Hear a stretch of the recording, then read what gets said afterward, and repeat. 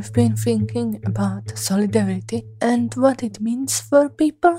I eventually came to the realization that solidarity isn't about those grand moments and gestures that are like something out of books and films. They're more about those small moments that may seem unimportant at first or even downright silly at times, but in the end they will just leave an impression in you. You will remember them forever because kindness is very important. People can show it in different ways. For example, when I was studying and I was about 10 or 11, some of my classmates laughed at me and they bullied me, and it was awful because I felt every day when I went to school because I didn't know whether they would be even cruel to me this day or not. But one day, one of the girls in my class actually stood up for me. She said to them that they should stop, and they really backed off. And we weren't even friends, but she did it anyway. And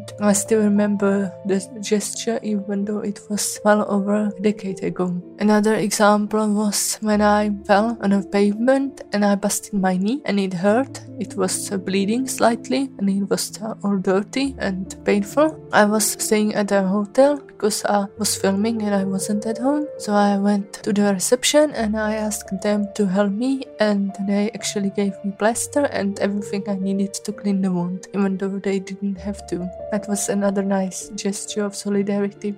I've had people giving me things they didn't need anymore, like their old books and stuff. In return, gave people some of the things I didn't need anymore because they would be just lying home and nobody would touch them. And I knew there were people who would use these things and they would be happy having them. So I gave them these things, like my old clothes and books and stuff like that. And finally, it's kind of intimate. I was spending time with my older cousin, and it was when I got my first period. I was 11, I think.